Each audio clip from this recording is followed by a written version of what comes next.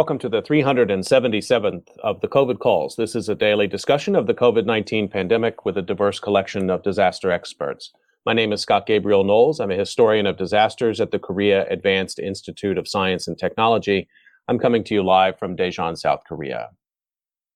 Today, I welcome Kim Tallbear, author of Native American DNA, Tribal Belonging and the False Promise of Genetic Science. Just a reminder, you can usually catch COVID Calls live on weekdays at 6 p.m. Eastern Time. Just go to the COVID Calls YouTube channel to watch. You can also hear COVID Calls anytime, recorded as podcasts on Spotify, iTunes, Podbean, or anywhere you get podcasts. You can keep up with COVID Calls via Twitter using the handle @USOfDisaster or @COVID Calls. Please help spread the word and send suggestions for future guests and future topics. Please feel free, as always, to suggest yourself as a future guest.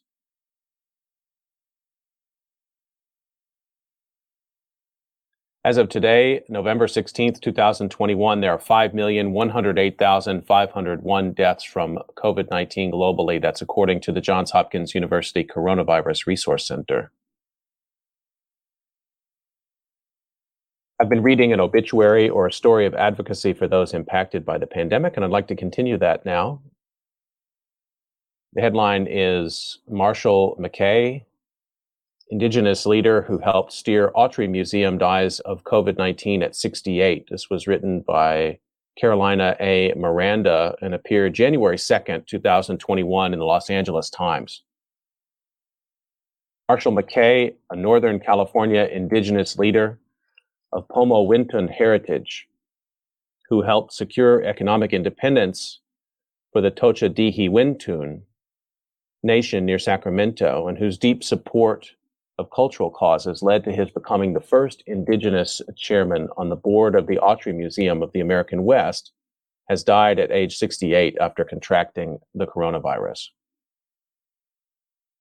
In December of 2020, McKay and his wife, Sharon Rogers McKay, tested positive for the coronavirus and were both hospitalized after experiencing severe COVID-19 symptoms.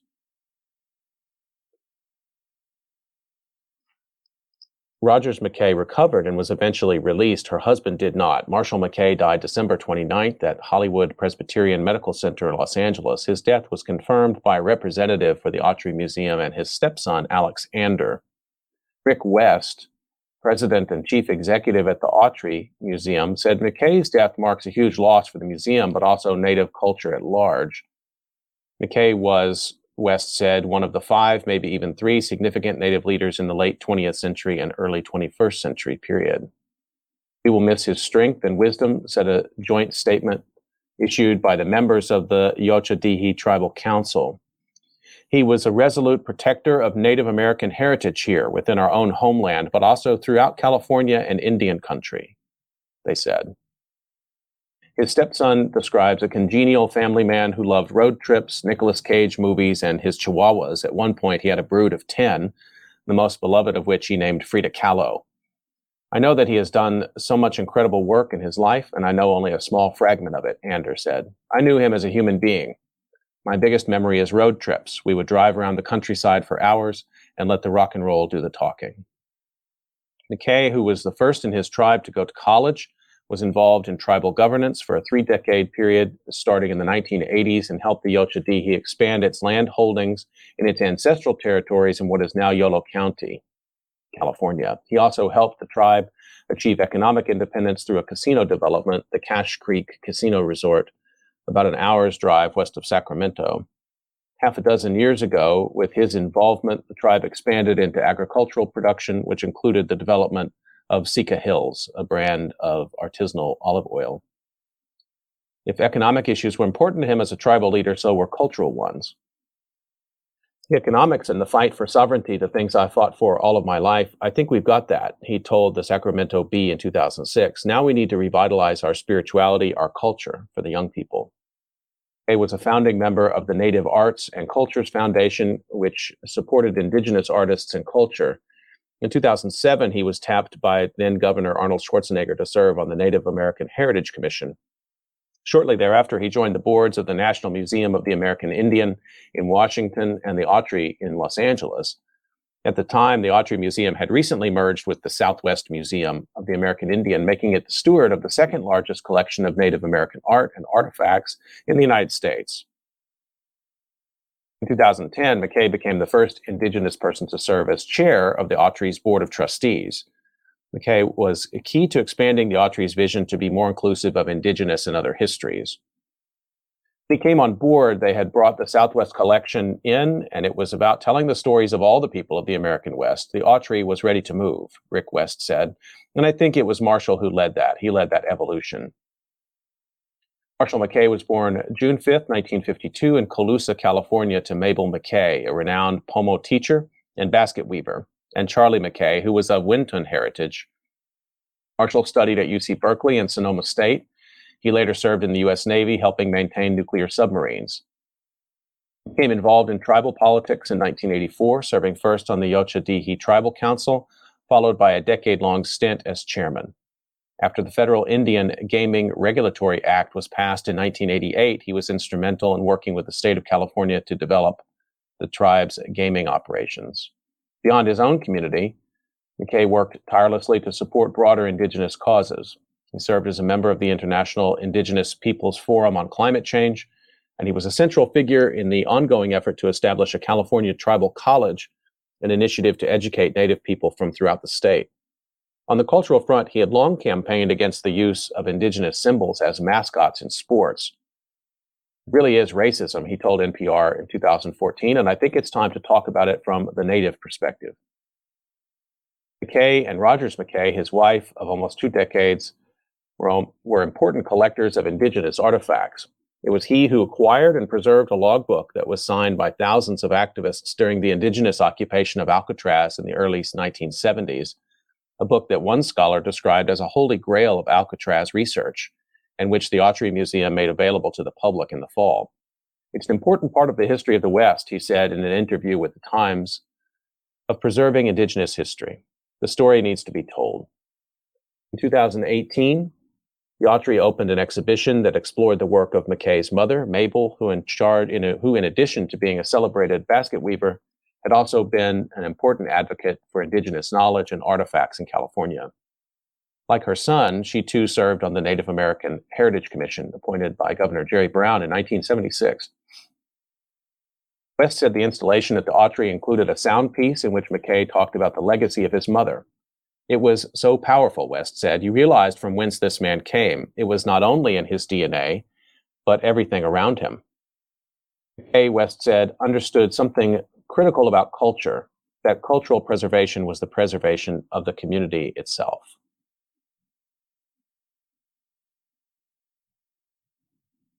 The headline was Marshall McKay, Indigenous leader who helped steer the Autry Museum, dies of COVID-19 at age 68.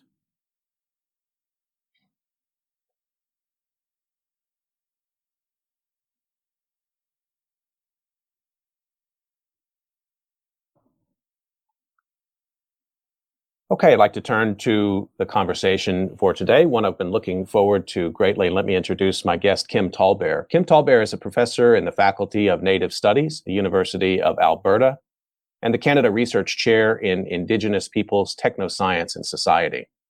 She's a citizen of the Sisseton Wahpeton Oyate in South Dakota. Dr. Tallbear is the author of the book Native American DNA, Tribal Belonging and the False Promise of Genetic Science. Building on her research on the role of science in settler colonialism, Tallbear also studies the roles of the overlapping ideas of sexuality and nature in colonization of Indigenous peoples. She is a regular commentator in the United States, Canadian, and UK media outlets on issues related to Indigenous peoples, science, technology, and Indigenous sexualities. She's also a regular panelist on the weekly podcast Media Indigena. She tweets on these topics and more at Kim Tallbear. Her research websites also include www.indigenousts.com, and you can also find her work at relab.ca. You can also follow her occasional posts on her Substack newsletter, which I recommend, and that's called Unsettled Indigenous Affairs, Cultural Politics, and Decolonization. Kim Tallbear, thank you so much for making time to join me on COVID Calls today. Well, thanks for asking me. I'd like to start the way I usually do, find out where you're calling from and what the pandemic situation looks like there today. I'm in Edmonton, Alberta, which is one province in from British Columbia, where there's terrible, terrible storms right now and mudslides and everything. And we are having a lot of snow in Alberta. This is Treaty 6 territory. And so the territories in Canada were signed kind of in numbers across Canada. And COVID, let's see. So I'm in Edmonton, which is the capital of the province, and there's about 1 million people here. Province has got a little over 4 million. I think I read today and the last couple of days that the numbers are as low as they have been in the last few months in terms of hospitalizations and people in ICU. So I don't quite understand the COVID rates, but if it's below 1, it's good in terms of the transmission factor. And so we're at 1 or below in Alberta now. So the numbers are getting better, but we've also instituted sort of vaccine requirements in businesses. Kids are in school. It's hard for me to have a sense of how dire it feels for people here because I'm also an American. I've been up here for 6.5 years now, and it's tended to be worse in the parts of the US where I am. So Alberta is known as being like the Texas of Canada, like very conservative. And there are anti-vaxxers here and things like that. But I am always comparing it to places in the US that I know, and it feels not that I don't want to get in trouble by saying that either, I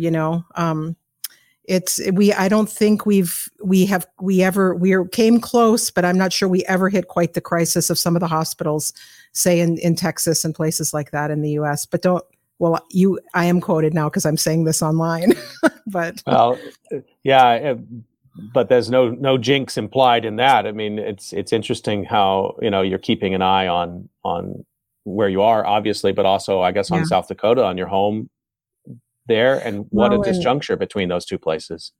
Yeah, and also I came here from the University of Texas. I have a lot of friends down there, right? I was educated in California and Massachusetts. I've lived, traveled, and worked in almost every state in the country. So I tend to keep track of what's going on. I know people everywhere. Yeah, and I'm always comparing, right, between the two countries and the different healthcare systems, right? We have some semblance of social medicine here. I was an undergraduate and a master's student at the University of Texas, and most of my family lives there too. So I always sort of keeping one eye on Texas, and what I see, I don't like. It's been really terrifying, actually, to watch what's been happening there. Yeah, I was supposed to go see a friend down there, and I'm like, you know what? I didn't have U.S. healthcare at the time. I just have Alberta healthcare. I'm like, I'm not coming to Texas with no healthcare. And what if I get in a car accident anyway? Like, could I even get a hospital bed? It didn't feel safe, so I didn't go. And what about on campus there?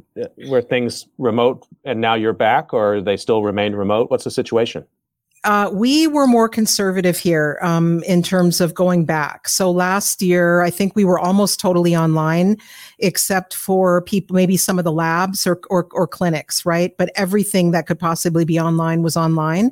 This year, they said they were going to have a big back to campus push at the University of Alberta, but many of my friends elected to teach online. They gave that option at the last minute for many, many classes. So it depends. I think faculty by faculty, they might have pressured people a little bit more to go back into the classroom. But I'd say in terms of my colleagues, I'm on sabbatical right now. Half are in the classroom and half are teaching remotely. But in general, I felt like in the US, the universities push people back into the classroom quicker. Do you have a memory, a strong association of this time that you might be willing to share with us? During the pandemic? Mm-hmm. Well, I got COVID, as I wrote about in my Substack. I'm very, I like to stay home and I'm a loner. So I had no trouble avoiding it. But after 8 months away from my daughter, who was 18 years old and living in the United States with her dad, I used to go back and forth constantly. I hadn't seen her and I just couldn't stand it anymore. And it wasn't good for her. So I went back and we caught COVID because she works. And, but her dad and I all caught it and we all came through it okay, as far as we know. You don't know long term. But I was really glad I was with her. Like, I could not have imagined what it would have felt like to not be with her. And I was talking to a couple of other women too. And, not to just say that only women are like this, but, I'd rather be with my kid and be really ill than have her do that alone. So that to me is probably, and then coming through that, and grateful that I came through it because that was pre-vaccination. Right. Right. So, yeah. I'm glad you're okay now. I can only imagine what the stress of that was like in the moment. Yeah, I don't think I'm the kind of person who I've hardly ever gone to the hospital, but you don't know, right? Like you could think you're healthy and you still, but I just thought I'm going to assume I'm getting through this and I'm not, and I came through it okay. I mean, my lungs still sound funny when I cough. Like even if I have an allergy Yeah. cough, they sound funny. So, something's changed, but yeah, we were very grateful to come through it, all of us alive. I wonder, just about that. Does it give you some kind of different purchase or wisdom on the overall experience that we're all going through with this pandemic, having been through it personally, having literally had the virus in your body? Does it give you some unique insight, do you think? Well, I don't know. I mean, I try not to be too cavalier about it, because at the age of 52, I came through it. My co-parent at 59 came through it, and our 18, 19-year-old daughter came through it. Um, I was very afraid of it before I got it, and I was very careful. So I guess part of the fear for me went away in that I survived it without the vaccine. So now that I'm double vaxxed and I'll get a booster soon, I don't worry for myself, as I think I've written about, but I do worry about giving it to others, right? So I'm still very concerned about, I don't want to give it to somebody else, even if I might survive it okay. I don't know that it does give me more wisdom. I mean, I've always been a risk assessment thinker. I've always thought very carefully about risk. And I knew when I went to see my daughter, I was taking a risk. I knew that there was a very good chance I would. So I don't know, I don't know if it gives me any more wisdom. I'm glad not to have the same level of fear as before I had it, but maybe that's false security. Maybe in 20 years down the road, I'll get or 10 years down the road, who knows what'll happen, to my health. So just want to remind everybody that you're listening to COVID Calls, and I'm talking to Kim Tallbear today. And Kim, I want to ask you about your first book, Native American DNA, Tribal Belonging and the False Promise of Genetic Science. Everybody in STS knows this book. People who are not as familiar with science, technology, society research needs to read this book. And I wanted to ask you about this, not only the book itself, but also how maybe you see it or think about it differently looking back through the prism of COVID. Has there been anything in this time that we've been through in the last couple of years that makes you not revise it in any way, but view the evidence or the questions you were asking somehow differently? I think I've noticed no, I'm not sure that it would have changed my questions. I think the history of bioethical bad acting in science, right? The way that indigenous peoples' bodies have been treated like natural resources, right? Biological resources, not only our land, but our bodies, our DNA and our blood, our bones are the resources upon which the nation state produced its science and helped produce its law and its governance over all of these resources. So you see that bad history, those sort of bad scientific acting coming back to haunt us now, right? We do have very high rates of vaccination in Native communities in the US, right? There's been a lot of mainstream news on that even.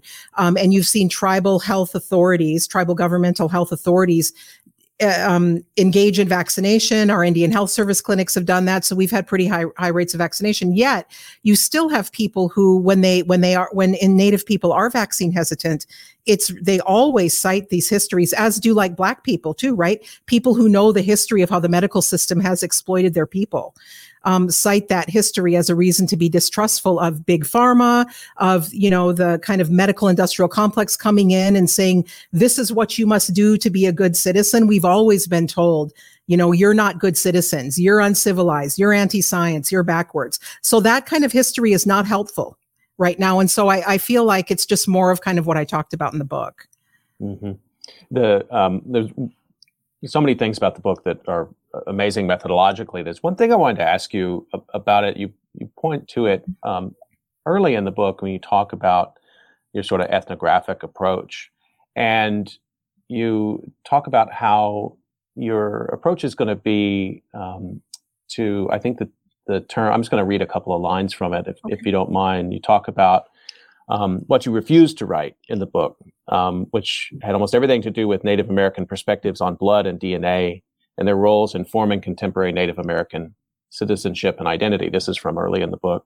And you talk about the concept of refusal, which frames the reader not only against the ethnographic grain, but also productive and supportive of indigenous self-determination. In other words, he said there's certain things that you were not going to talk about with Native American and indigenous people, and you were going to shift the gaze to the scientists and the experts, the so-called experts, who were supposed to be. So you flipped the needle on the ethnographic, what we might consider, well, this is going to be a book about Native Americans, and therefore she's going to deeply situate herself in Native American communities and ask them what they think about their genetics. That's not the approach you took. And I've been thinking about that in regards to the ways that COVID has been framed around Native American and indigenous communities too.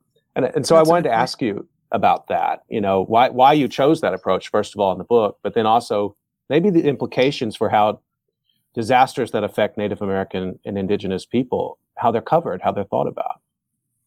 Yeah, those are all really good questions, and remind me, because I have about 5 things I want to say. Well, first of all, in talking about refusal, I'm obviously citing their Mohawk anthropologist Audra Simpson and her notion of ethnographic refusal.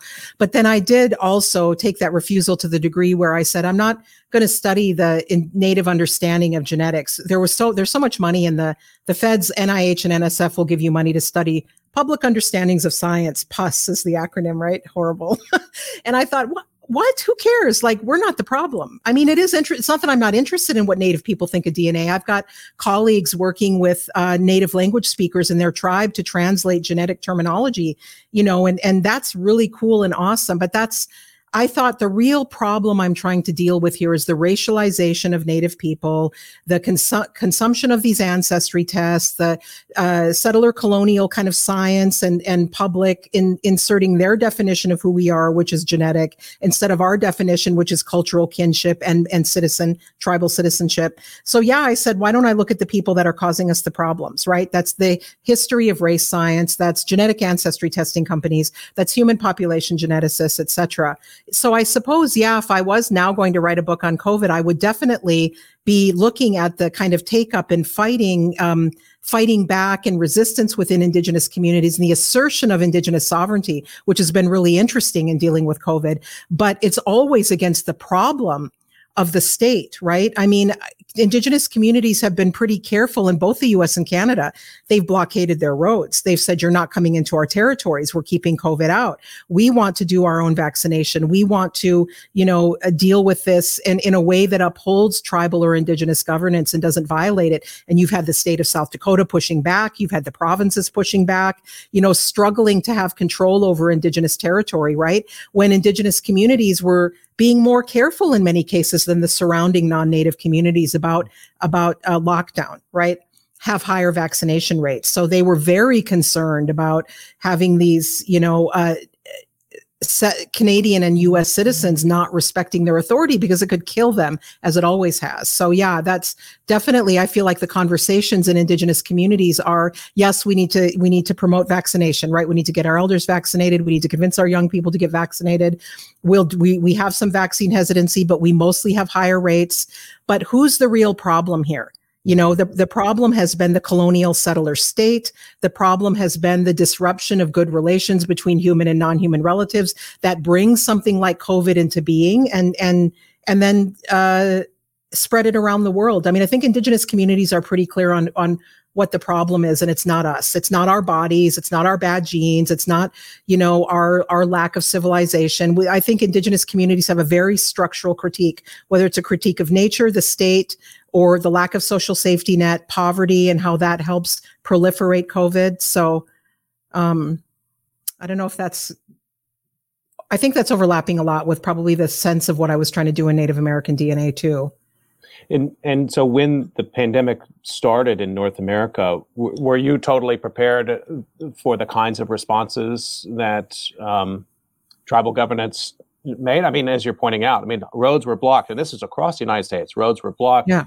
Native Health Service, was amped up. I mean, I've talked with guests from Navajo Nation. I mean, they were, they created, amazing artist Mallory Kwataki, took CDC posters, but translated them. It took the content from them and made her own posters to translate them according to the cultural values that she thought were going to work in her community. All of that sort of snapped in place, which I think a lot of outside observers were really really taken by that, because within states like Arizona, you had the Native American population taking a much stronger line against COVID than the non-Native population. Yeah. You expected all of that? I mean, were you charting all of that? Totally. Really? Yep. Because Native people, my mom is a planner and she has done a lot of reservation program building and urban Native program building. And she said to me, I remember about 20 years ago, and we had some devastating floods in South Dakota, and our tribe, dealt with not only did they help deal with, getting elders out of that situation on the res, but they went and got white elders too. Like, they weren't just taking care of their own. And we saw this with the vaccination. They were taking care of other people in the community because they were not getting taken care of by the state of South Dakota. Right. So she said, in a crisis, Natives get organized because we're so used to living in crisis over so many generations. I think that's true, right? Like, I mean, I'm going to make a generalization here, but I feel like we sometimes do better in crisis than we do when the waters are calm because it's so instilled in us, right, to deal with it. I was absolutely unsurprised. Yeah. I want to just follow up with that. You write about the experience of your vaccination. I wonder if you might share that experience, because you were vaccinated in a Native American vaccination center, right? Yeah. So in Alberta and in multiple provinces, they did early access to vaccinations for Indigenous peoples. And so the Métis Nation of Alberta. So up here, the three official categories, we just have Native Americans, and I think an American Indian, Alaska Native, and then Native Hawaiians are our three categories. But in Canada, it's First Nations, Métis, and Inuit as the three classes of people. And so the Métis Nation of Alberta had a vaccination clinic at a hotel here in Edmonton, and I have a healthcare worker friend who's a Métis nurse. And he said, they'll vaccinate you. And I said, but I'm not First Nations, Métis, or Inuit. I don't have any of those three official statuses up here. I'm a tribal citizen in the US. And he said, Kim, just go. They'll vaccinate you. And then I didn't want to go because I didn't want, also, I stay at home. I'm privileged. I don't have to be out on the front lines. But there were appointments. So I went. And it was one of the best health experiences of my life. I'm a middle-class person. I'm okay to go into the doctor and advocate for myself and deal with racism, sexism, whatever, in the heteronormativity. I can do that. But it was such a pleasure to go into Métis Nation of Alberta Vaccine Clinic and have Indigenous people all around me, sitting in the waiting area for the 15 minutes. They gave out like a Métis swag. So like, lanyards with like their sash. They have these traditional sashes. And it was really nice, and they had a video of Métis like fiddling and jigging, and the kind of cultural ambiance was so, and I can imagine if you're a person who's not a middle-class person like me, who's not used to being out there and advocating among all these, white doctors and nurses for your healthcare well-being, that it would have been a much more comfortable place to be.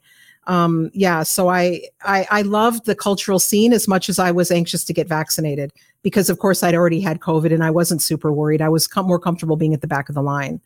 So. I mean, thank you for sharing that description. And it really is beautiful to read it, and maybe different from the way a lot of people describe, calling around early in the pandemic, early in the vaccine phase, calling around, not finding any vaccine, and then racing across town to a CVS or something like that. Your description is totally different than that. Yeah, no, they were very well organized. They had people at the door making sure you were masked, handing out masks, very, very well organized. And there's this vaccine fest going on, Vax Fest up here for Indigenous people too, where there's Indigenous doctors and healthcare workers and First Nations health advocates that are doing this right now. And they've got this big like truck going around from reserve to reserve and community centers doing vaccines right now. And they've got Indigenous artists and musicians coming out and media people, and they're making kind of a media fest out of it, and they're giving away swag and prizes. I'm like, whatever it takes. It's a community building thing as well, right? People love this stuff. So I think I'm so impressed with the way that Indigenous people are handling this. And again, they're also sharing, they're being generous. When there's vaccines left over, they vaccinate non-Indigenous people. In the US, at least, that's happened quite a lot. So. Just to tie back to Native American DNA, do you expect, or what do you think the reaction will be, and maybe it's already happening, when the virology, epidemiology research complex wants to come into tribal lands and do post-COVID research. I mean, I think this is part of the, part of understanding this pandemic has been understanding that healthcare is unequally provided in North America. That shouldn't come as a surprise to anyone, although somehow it did. Yeah. But that's often been reported racially. Not that that's inappropriate, but it's insufficient, right? So to say that African Americans or Native Americans have disproportionate infection rates, but without going that next step and explaining what that actually means historically, is journalistic malpractice as far as I'm concerned. The best journalists don't do it, but I'm afraid that's a lot of what is in circulation out there. And I feel like that opens up the floodgates for the kind of experimentation on rather than research with kind of approach. Right. And people will be opportunistic about that. That's why I said in that Substack piece I wrote, I'm not entering the federal feeding frenzy around COVID research, right? Suddenly the grants flooded out of, NSERC and SHRC and NSF, like, oh, apply for COVID funding. Yeah, totally. There's a feeding frenzy around it. I think it's true. Like there are journalists who are focusing on the structural issues, right? This is a structural problem when certain communities have much higher rates of COVID. But again, there is this desire to individualize or racialize and say, well, what's wrong with that community versus what's wrong with this unequal system, right? That is producing much higher rates of COVID in some communities than others. I think, but in relationship to post-COVID research, I do think tribal communities, and I'll speak for the US more because that's more of my experiences. I feel like tribal communities in the US will be more open to health related research. But they will be very careful to want a lot of oversight and control through their own tribally based research review boards over what that research looks like, right?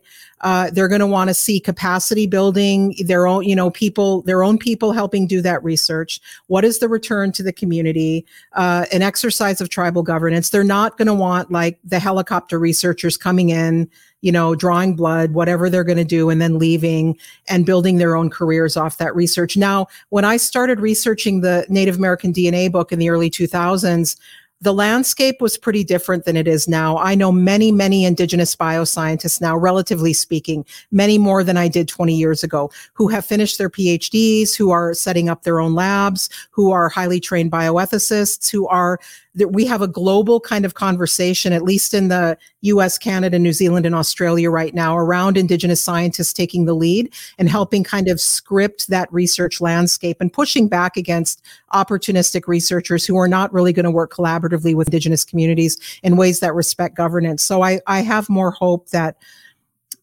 post-COVID research could go better and that communities could see some benefit in it. Whereas a lot of the human population genetics research I was writing on, that was not the case. There was very little in that for a lot of Indigenous communities.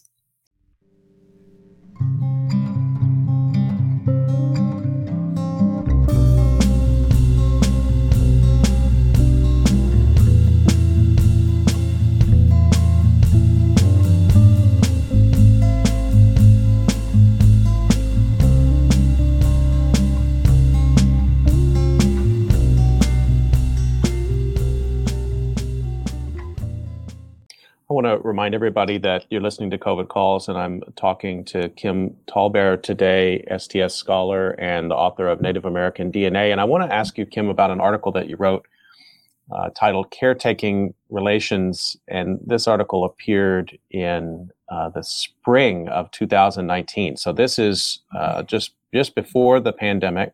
And the full title is Caretaking Relations, Not American Dreaming. This appeared in the spring of 2019. And it's an article. So again, everybody should read this article. It's the context is a Trump sort of moment and the American lamentation, I guess, or celebration of the Trump moment.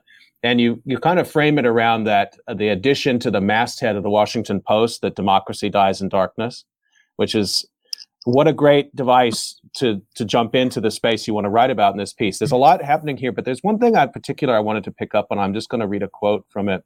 Yeah. So again, this is the framework here. This is pre-COVID, so just so everybody knows. But you write, to lament the current moment in a way that dreams of United States redemption is to sustain the fundamental condition of U.S. existence, ongoing indigenous elimination.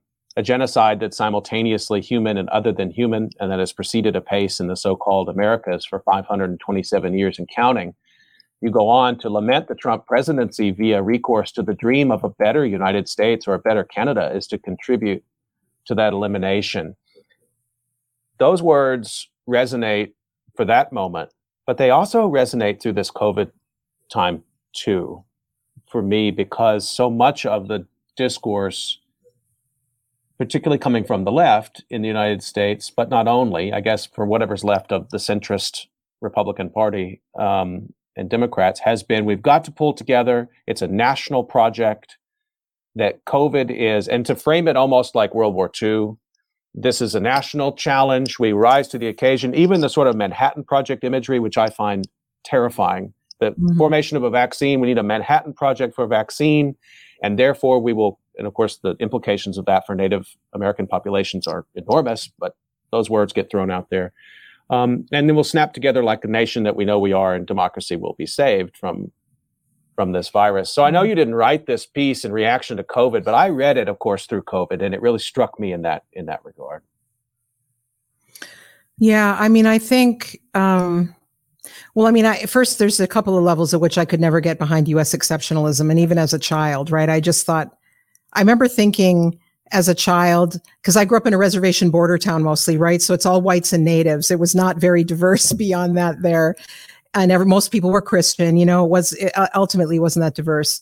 And I remember thinking, do these white people really believe all this garbage they tell us at school? Because my mom was such a politically critical person, right?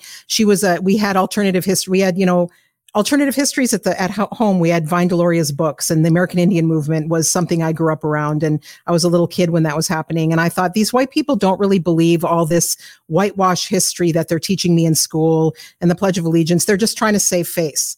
And then when I was about 16, I realized, oh my God, they believe this stuff. What? Don't they read? I just couldn't. So I never could get behind it. It just was totally false. U.S. exceptionalism. I mean, you can talk about another kind of U.S. exceptionalism, but this kind of moral foundation to the country is just not true. It's not true. I mean, the country's built on genocide, slavery, this very extractive, violent forms of capitalism. So there's that level, but then there's this other level of the U.S. being a bad citizen in the world. It's a bad planetary citizen. And I don't know, Canada as well, there is some discussion about, there is Canadian exceptionalism for sure. And there's a sense in which combating COVID is a national project. But I think being in the U.S. in the heart of empire makes your borders a bit like your walls higher and your borders harder. And it's easier to be myopic and not look at the rest of the world. Most other countries that I've traveled in, at least, people tend to know a bit more about the rest of the world. They tend to have a bit more cognizance that we are a global planet and not the U.S. fortress. So I just feel like we are all interconnected. This cannot simply be a national project. And in fact, you are helping extend the length of the pandemic and the severity of it by not acting collaboratively on a global level. But so I guess there's two ways at which this one was mostly, I think, looking at the national project, from a kind of national point of view and not as much of a global point of view. But if there's some more particular question that you think I can answer. No, I thank you for reflecting on that. And I thought about it too. I mean, you use this concept of being in good relation, and you also talk in the piece about, it's not, you also offer optimism and pessimism isn't the right binary, but you offer some ways of thinking about a future in this piece as well around being in good relation, making kin. And I've thought about that in terms of particularly early in the pandemic, the collectivity of the lockdown. I think some people view that moment as a sort of harsh state action or, whatever it may be. I view it slightly differently. I mean, I view that as a moment where we actually saw in real time billions of people around the world acting to save the life of other people whom they'll never meet. I thought that was an incredibly optimistic moment. And the fact that it was happening simultaneously around the world pushed back on that sort of exceptionalism, because if somebody's locking down in Spain and in Texas and in Alberta or in Toronto, wherever, it's not solely a national act. So I guess I'm not trying to force you to be optimistic, but I guess I was sort of wondering if you saw opportunity in that moment, in that way. Well, I've cited Alexis Shotwell's article, "The Virus is a Relation." Right. I don't remember which venue that was in, but it's online, and she talks as a feminist philosopher, talks very clearly about approaching lockdown and vaccination as caring for others, right? But I also think a lot of people did it because they were terrified. Terrified. They didn't want to die. So I mean, I'm not pessimistic about it, but I just think both things were going on, right? And I think people had different reasons for doing what they did. And for some of us, as I've written about, it was really easy to lock down. I don't like being around. I don't like crowds. I prefer to stay home. But for others, it's very painful, right? It's painful to isolate and be alone. Some people, that's just very hard for them. So maybe those people are the ones who are being more like, I don't know, globally considerate. Some of the most interesting research I've been trying to follow that's been coming out through the pandemic is around this concept of the anthropause. What was happening, particularly in the spring of 2019, the summer of 2020, when, because of the lockdowns, because of people working from home, those who had the privilege to do so, people were spending more time alone, let's say, away from other humans, but they were spending more time with other species. They were getting out more. Yeah. And I thought that was really interesting to think with too, in terms of a moment of possibility in this time. I hadn't heard that. So anthropause, P-A-U-S-E. Mm-hmm. Yeah, I think and that is a really great point to bring up, right? Because it's not only other humans that we need intimacy from, right? I mean, there are many, many kinds of intimacies. And so, yeah, that is a great point. People kind of reflecting and spending more time out with, other kinds of non-human relatives, right, in the world. Yeah. Was that your experience too? Well, I really like staying inside, but I did notice I paid a lot of it. Well, first of all, I did a lot more, let me think I stopped traveling so much. Obviously, I wasn't flying all over the world anymore, which I needed to stop doing. And I'm really grateful for the opportunity to stop that. And I will never go back to that again.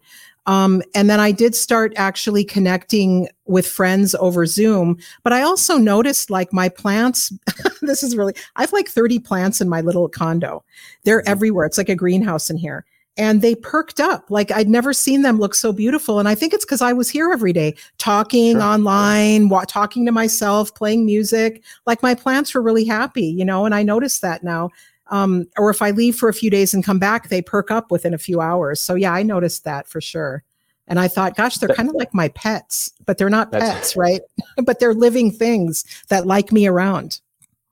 I had the same experience, and it's part of the observation of people who are working in this anthropause space is that, and they noticed, for example, in the UK, bird watching clubs sprung up and trail walking groups. And again, I mean, there's a lot of privilege that goes with this. I mean, these were people who were not on the front lines or doing the sanitation work at the hospital. But it's still a large number of people who all of a sudden were out in nature. So they're making kin with people whom they hadn't met before outside of the structure of work, but in the structure of being outdoors. But then they're also noticing, and there's some sort of debate around this, is it that more animals somehow took advantage of the lockdown and moved into cities? Probably not. It's just that people hadn't noticed before that the birds were there. Yeah. Although we did have in, I think, both British Columbia and Alberta, we had coyotes kind of coming out more and more visible, right? And so you saw coyotes doing some dog attacks and animals kind of coming into, around here, they were definitely asserting themselves more, but it's not like there were more of them. I think they were just coming out more, right? And so I actually got some binoculars because I live right on the North Saskatchewan River that runs through the center of Edmonton. And there was these coyotes. We did a Media Indigena episode on this, like booking down the river, just all assertive. I'm like, they're like on a mission, right? It was like they were asserting their territory in the middle of the day. Yeah. I hope people don't forget that moment. I mean, I guess what I'm trying to get at is that maybe there was, and for reflecting back on on this essay that we're talking about, that you wrote in 2019, Caretaking Relations, that to frame all of this as some sort of, discourse around exceptionalism, and therefore we get past the pandemic because we pull on the things that makes America great. And I hate to use that phrase. But to hold on to this moment that there were many other kinds of reactions and collectivities and sort of things that were learned in that moment, and use those rather than let them slip away. This rush back to, let's get back to normal, let's forget about that. Your coyotes running down the river. I just feel like, and now I'm sort of, a lot of the people I talk to, I mean, a lot of the people I talk to, both Indigenous people and the non-Indigenous kind of lefties I hang out with, most of them are, although I don't consider myself left because I feel like I'm a Dakota, that's my worldview. But I definitely am articulate with a lot of where leftists come from, I think. So my lefty non-Indigenous friends are, we're all saying normal. Normal's terrible. Who wants to go back to normal? Right. We want to pull some of the lessons, the really important lessons about how to live better with one another out of this, right? And one of those lessons is we need a better social safety net. We need to take care, and I think about that as taking care of each other, right? And I've written about that. I mean, people need, most people, not everybody, most people want a roof over their head, right? We need healthcare. We need things for people to make it not so, and this pandemic really brought all of that to the surface, right? The problems of people who are inadequately housed, the lack of healthcare, the sort of decimation of our healthcare system, the squeezing of it by for-profit healthcare. So yeah, I don't like that word. I don't like normal. I don't like settler normal. Even though was relatively privileged within it, but most of the people I care about have not been. And I think this is, maybe reflecting on the history that you write about, and, the history of Native American and Indigenous peoples too, to push back a little bit on the framing that this disaster is like the first time there's a major health crisis, or, I've heard this a lot, first major health crisis in 100 years in America. And I'm thinking headlines like that there's a very specific audience for that. And it's not an audience of people who have struggled to achieve just what you described, the creation of a health clinic that can carry out a vaccination project and do it in a humane and effective way. Mm-hmm. That doesn't happen in a vacuum. That happens in opposition to the denial of healthcare. I just feel like those perspectives have been often lost throughout this pandemic. Yeah, I think this is part of why I sort of really ratcheted down my social media. Like I deleted Facebook, especially. I got so tired of, because I am around a lot of privileged people. I'm a professor, right? A lot of the non-Native people I know are very highly educated, middle-class people. And I got so tired of this kind of, I mean, yes, I do understand the panic. I understand the fear. I understand the sadness. But on the other hand, like there are a lot of people in this world who live in one healthcare crisis after another. You've got people around the world dealing with TB still in epidemic rates, people dealing with malaria, people dealing with, the symptom of diarrhea from various, it kills people in large numbers just because somebody in relatively privileged people in these two countries have never encountered this kind of mass death before. It exists in different places around the world. And but it's not something that, people feel mobilized to deal with, right? Because it didn't affect them. Suddenly COVID is not only happening to those poor people in those undeveloped countries. Oh, poor them. It's like happening to us. Our hospitals are in crisis. We've got, morgue trucks outside our hospitals in the developed world. Oh my God. But that flips the exceptionalism on its head in a way which was really, really humbling. And I guess a lot of Americans just didn't accept it. I mean, just looked at it and said, no, it's not real. I can't accept that. You think that's what it was? Yeah, I'm wondering, like, I don't, it's interesting to me to watch and I don't want to use psychological language because I'm not trained in that, but I haven't known how to talk about the utter denial. You're hearing about people denying they have COVID on their deathbed in the hospital. Sure. I don't know what to make of that. Well, I can tell you. Yeah. Go ahead. No, well, I was just going to say, I mean, my stepfather would, and he wouldn't mind if I said this, he will argue to the end of the day that the United States healthcare system is the best healthcare system in the world. And if you point out to him, exactly as you said, the morgue trucks or the COVID rates, there's nowhere to go but to say that this is just not true. The media is just showing something that isn't true.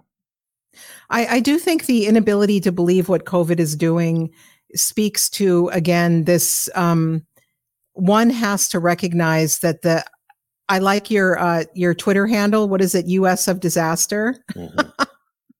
You have to recognize that, right? You have to recognize that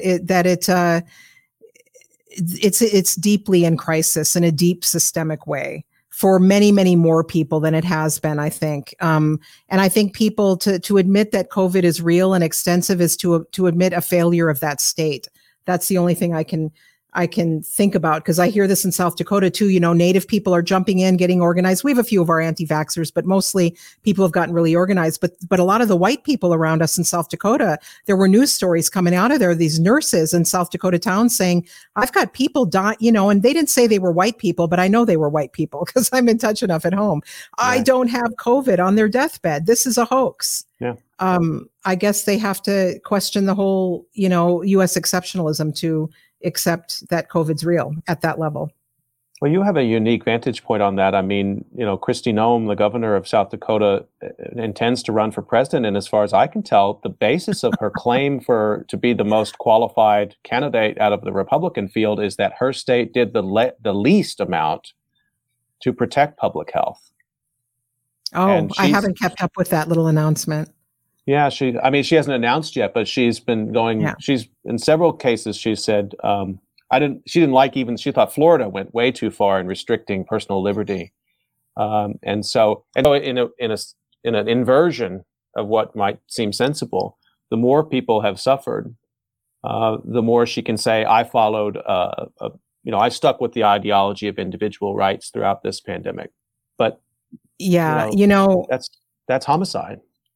Yeah, I mean, just to be clear, I exited in 2016. I'm no longer a Democrat, so I'm not going to be tooting the Democrats' horn or saying how great they are. Sure. But nothing that the right wing in South Dakota does surprises me. Nothing.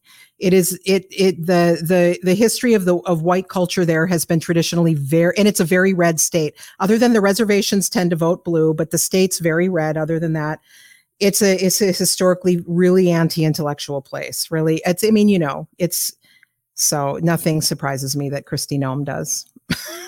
Yeah, I know that you didn't even raise an eyebrow when I was you got to the core of that. Yeah, I'm not surprised that you're not surprised. Yeah, I just want to remind everybody I'm talking to Kim Tallbear on COVID Calls. There's one more thing I wanted to get to. Kim, you published in your Substack.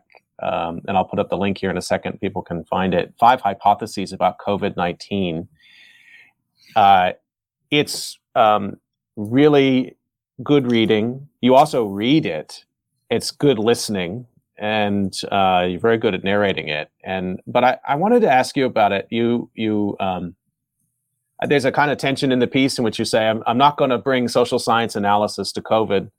And then you do create sort of 5 categories of, almost not really in jest, but there's play. Your fun isn't the right word during these times, but you're exercising there a little bit, the possibility of creating a typology of Americans in COVID. And it's not real research. That's my disclaimer. Yeah, but it's not real. Maybe it's not real research, but it's really right on the money in so many ways. And I wanted to. So first, I just want to why you wrote this piece, and then I'm going to I'm going to mention the 5 different types, and maybe you can just sort of tell us why you came up with these. Why'd you write this piece? Well, all these thoughts were floating around in my head since the pandemic started. I mean, I am an anthropologist as well of everyday life. The way that I get through this absurd settler colonial existence, I mean, really, the way I get through it is by removing myself and being an anthropologist of it all. I'm an anthropologist of white people. That's what I am. And I thought, okay, and their state, right? And their system of values and their system of beliefs. And I was feeling I'm also getting to an age where I really don't like to be angry. It's very unpleasant to me. It will drive my blood pressure up. I have to be careful. And I also, the older I get, the more I just want to laugh at the absurdity of everything. But I'm not laughing like I try to laugh and mock those in power, not those that are disempowered. But I realize that my laughter sometimes comes up to an edge, right? Where it could be seen maybe as disrespectful. And so I wanted to write this piece, and it actually took me 2.5 months to write this. I worked on it on and off for 2.5 months. I was feeling the need to laugh at the absurdity of it all, but I was like, I can't just tweet that, that I will be taken the wrong way. I will be taken as crass or not caring just because I survived COVID. Ha ha ha. What's wrong? I didn't want to be like that. So that's kind of why I wrote it. I really wanted to put a more substantive analysis out there, but one that was also written out of that place of, just laughing at the absurdity of the whole system. And then also, that's my culture too. I mean, I do come out of a culture where, Native people laugh a lot. And I think a lot of people who have been through really difficult, challenging, genocidal moments in history say you develop a macabre sense of humor, right? And that's a bit of what I have. So I brought my macabre Native sense of humor to bear on my COVID-19 piece. That's kind of why I wrote it. I had to, I don't know, make a productive statement in the world from that position. I appreciated and macabre is right, and I really appreciated that part of it, because I do feel like if we lose that capacity to find what's in we were just talking about Kristi Noem. I mean, to point out things that almost seem like farce, that almost seem like, you've seen this on Twitter, a lot of people will say, fire the writers. It's too absurd, fire the writers. It's like, have we really reached a point, and yes, we reached that point again and again, but to keep that edge, that capacity to say something is just absurd is also a form of coping with this. Yeah.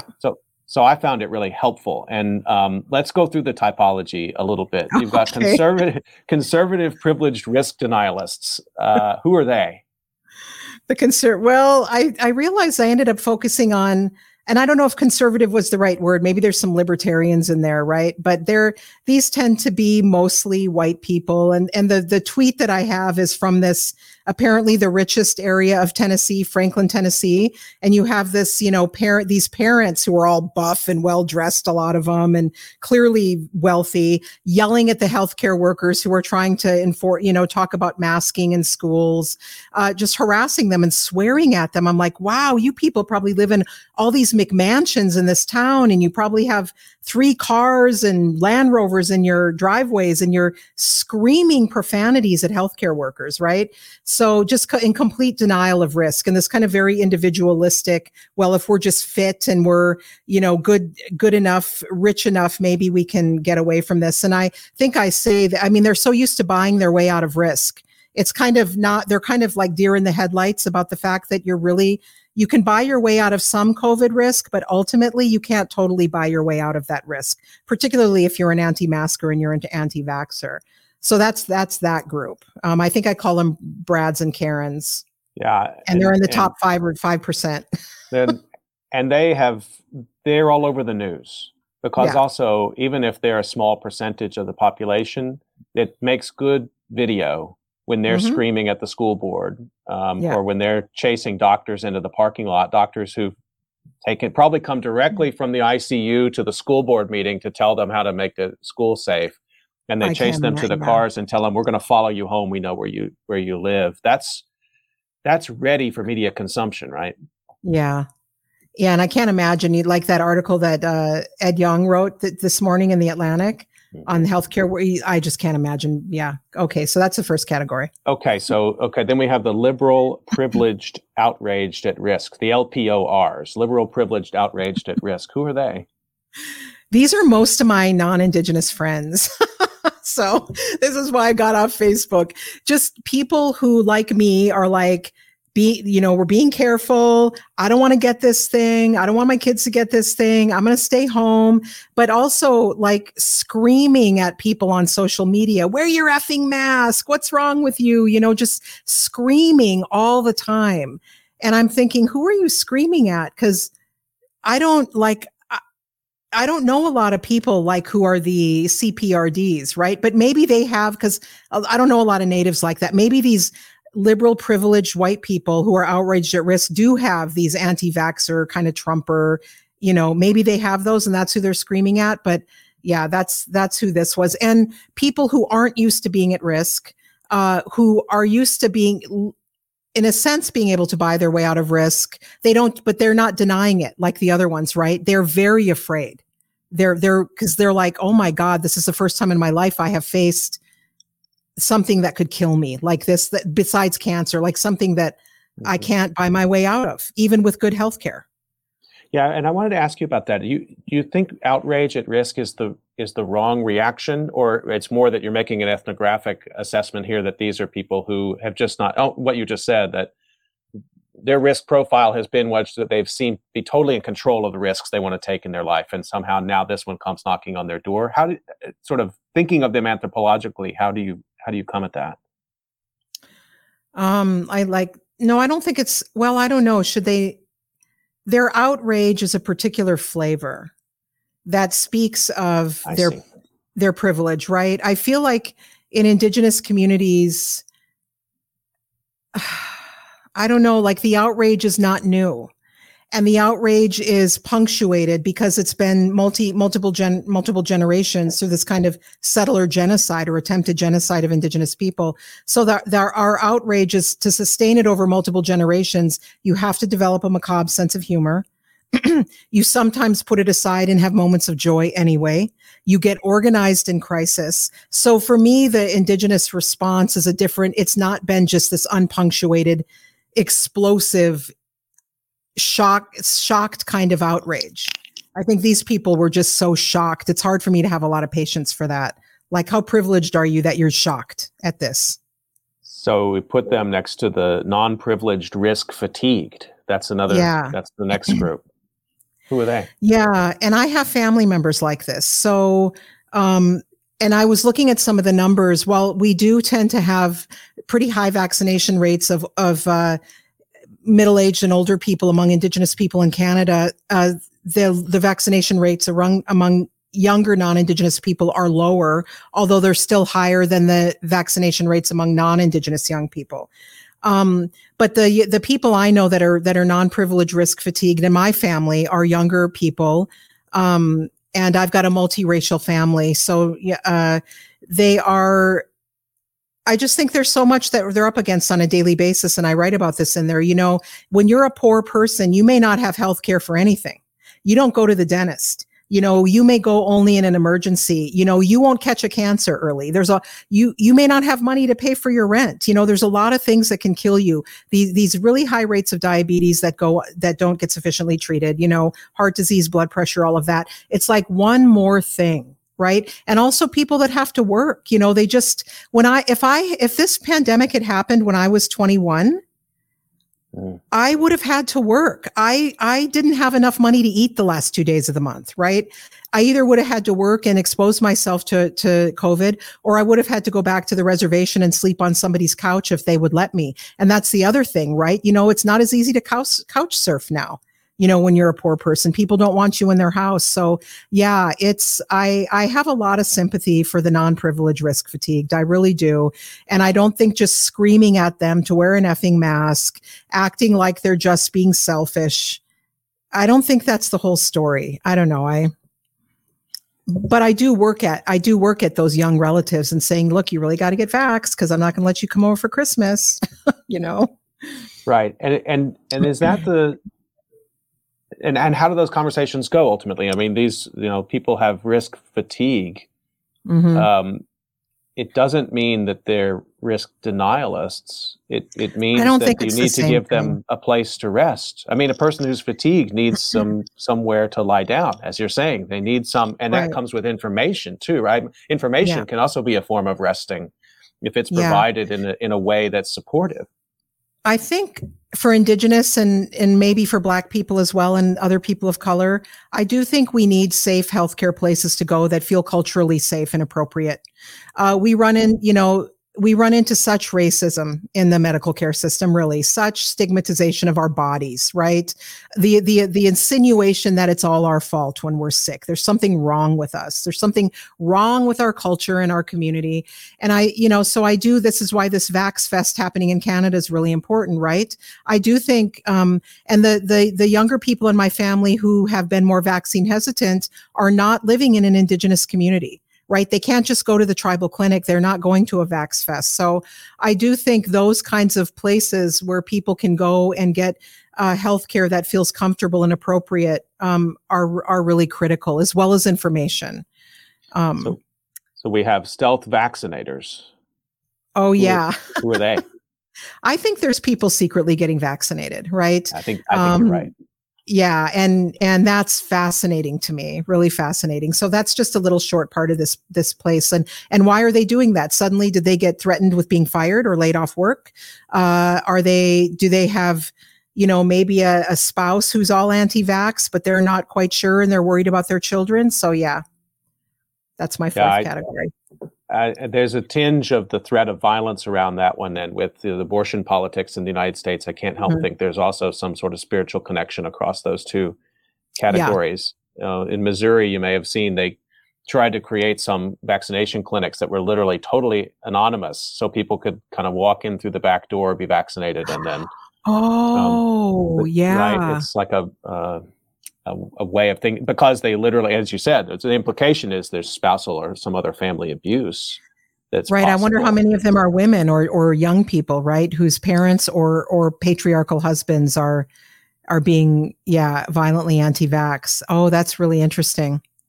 So the fifth category here, part of your 5 hypotheses about COVID-19, is the relational risk assessors, and I think you loop yourself into this category to the extent you want to belong to a category during COVID. Yeah.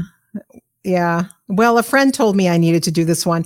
They said, you're just going to do the negative ones. I'm like, well, I don't know. I don't want to be like, oh, and here's the good one. And that's the one I'm in. Yeah. But anyway. Yeah. So the relational risk assessors, I think, are people who are, maybe not as outraged and really more thinking on this global kind of relational level. And it's not only Indigenous people, right? Because I cite this non-Indigenous feminist philosopher, Alexa Shotwell, and her essay, The Virus is a Relation, and thinking about, and just quoting from her, she says, whether people live or die when they get sick depends on webs of social relations, the history of oppression carried in their bodies, what care is made available for them to receive, and so much yet that we don't understand. So also thinking about our bad ecological relations, right? Not only our bad relations with one another, which are undergirded by capitalism and by racism and by settler colonialism, but that also, those things also undergird our bad relations with non-human relatives, which have helped proliferate something, and we have more pandemics coming. I mean, we've known this is the case because of the way we treat our non-human relatives, right? And the way we treat each other as humans. Yeah. So I think it's that sort of, and then thinking about our own suffering in relationship to the suffering and well-being of others. So it's not, I don't think this relational risk assessment thing is a national project, right? This is not US or Canadian exceptionalism. I think this is about being a better global citizen. I don't know if there's anything else that came out of that category for you, but.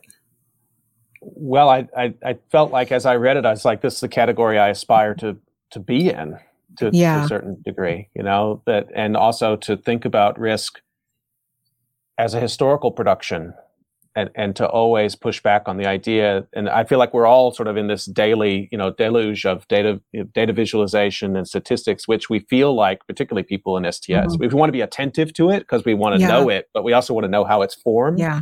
But it's also it's hard not to get sucked into that and feel like the daily risk profile is where you should be spending most of your time. I'm just talking about myself here, but I feel like the production of those risks and the maintenance of them over time is what we need to be attentive to. Yeah, right. The other thing I tie in there too is because I'm a non-monogamist, right? I'm a purposeful, open non-monogamist, and I tie in the sort of safer sex practices of non-monogamists into this. Non-monogamists there's no zero risk there of a sexually transmitted. There's no zero risk, right? And I've also really come to realize in COVID as well. I think I was already on this path Why do we even have a special, I mean, there's a need to have a special category of a sexually transmitted infection, but really the transmission of infection, what we need to be paying attention to is routes of transmission. And it's not fundamentally about sex. It's fundamentally about, is it transmissible through air? Does it require exchange of bodily fluids, right? And non-monogamous, open and ethical non-monogamists are very attentive to managing risk, always with the idea there's no zero risk. And that includes regular testing. That includes open conversation with partners and potential sexual partners about your practices. But we can extrapolate that to COVID. We're not only talking about safer sex practices, we're talking about our other forms of social contact. What are those practices? And having a conversation, what's changed for you? Well, I've now made the decision I'm going to enlarge my bubble. And then I need to let everybody in my bubble know, because one of my people in my bubble might say, that's not comfortable for me. So I'm going to get out of your bubble, right? I think we have these really good sustainable practices in non-monogamy communities for doing that. And I say in this, I think if we had not ethical non-monogamists running our policy around COVID, we would have better COVID practices, because we're attuned to managing risk with the idea you never completely eliminate it. So we're almost up on. Thank you for that, and it's another really important and very interesting part of the piece. And I've been really greedy with your time. I'm sorry I've kept you so long, but I've really enjoyed the conversation. That I just wanted, as we close out, there was something you alluded to it already, but it's a part of this essay, in which you say, "Why not outrage, or why not rage?" And it's a moment of your own kind of self exploration and kind of confession in the piece, in which you say, rage maybe is rational, but it's not where you are. Yeah. And that sort of stopped me short, because I felt a lot of rage in this time. I wonder why not rage? Because I'm not absolutely unsurprised by the way that this has happened. I figured it would be a 2 to 3 year project. If you look at the history of pandemics, the people that thought this was going to be over in a couple of months, I'm like, use Google. I mean, come on, and I'm absolutely unsurprised with the response of short-sighted politicians and policymakers and these, the kinds of hierarchies of life we have in our society, right? I'm just not surprised. I don't have the energy to be outraged. Maybe it's because I spent my first 30 years being outraged as a Dakota woman. I just don't have the energy for that anymore. But I'm not saying that outrage can spur people to action. I think it depends on where you are in your life. So I'm not totally critical of it at all if it spurs people to action. But at some point, you're going to run out of steam for that, and you're going to have to move into another emotional space, right? Which is hopefully still really productive in terms of the response to this. I just want to remind everybody that you've been listening to COVID Calls, and you can usually catch COVID Calls live on weekdays at 6 p.m. Eastern Time. You can find Kim Tallbear's work at her website, kimtallbear.com, if I'm right about that. And also, is that right, Kim? Is that the... Well, that's my old website. So the better one is indigenouSTS.com, but the other one links, yeah. Okay, indigenouSTS.com, and you can check out her amazing writings, which we've been talking about here on her Substack, kimtallbear.substack.com. Please be sure to do that. And I just want to thank you for your time, Kim. I was really looking forward to this conversation, and I appreciate it that you took time to talk about it. And thanks for the work that you do. Thank you. Thanks for, I'm very loquacious. So... Me too. It's a good match. Okay. So, I appreciated it. Stay healthy, everybody. We'll see you next time on COVID Calls.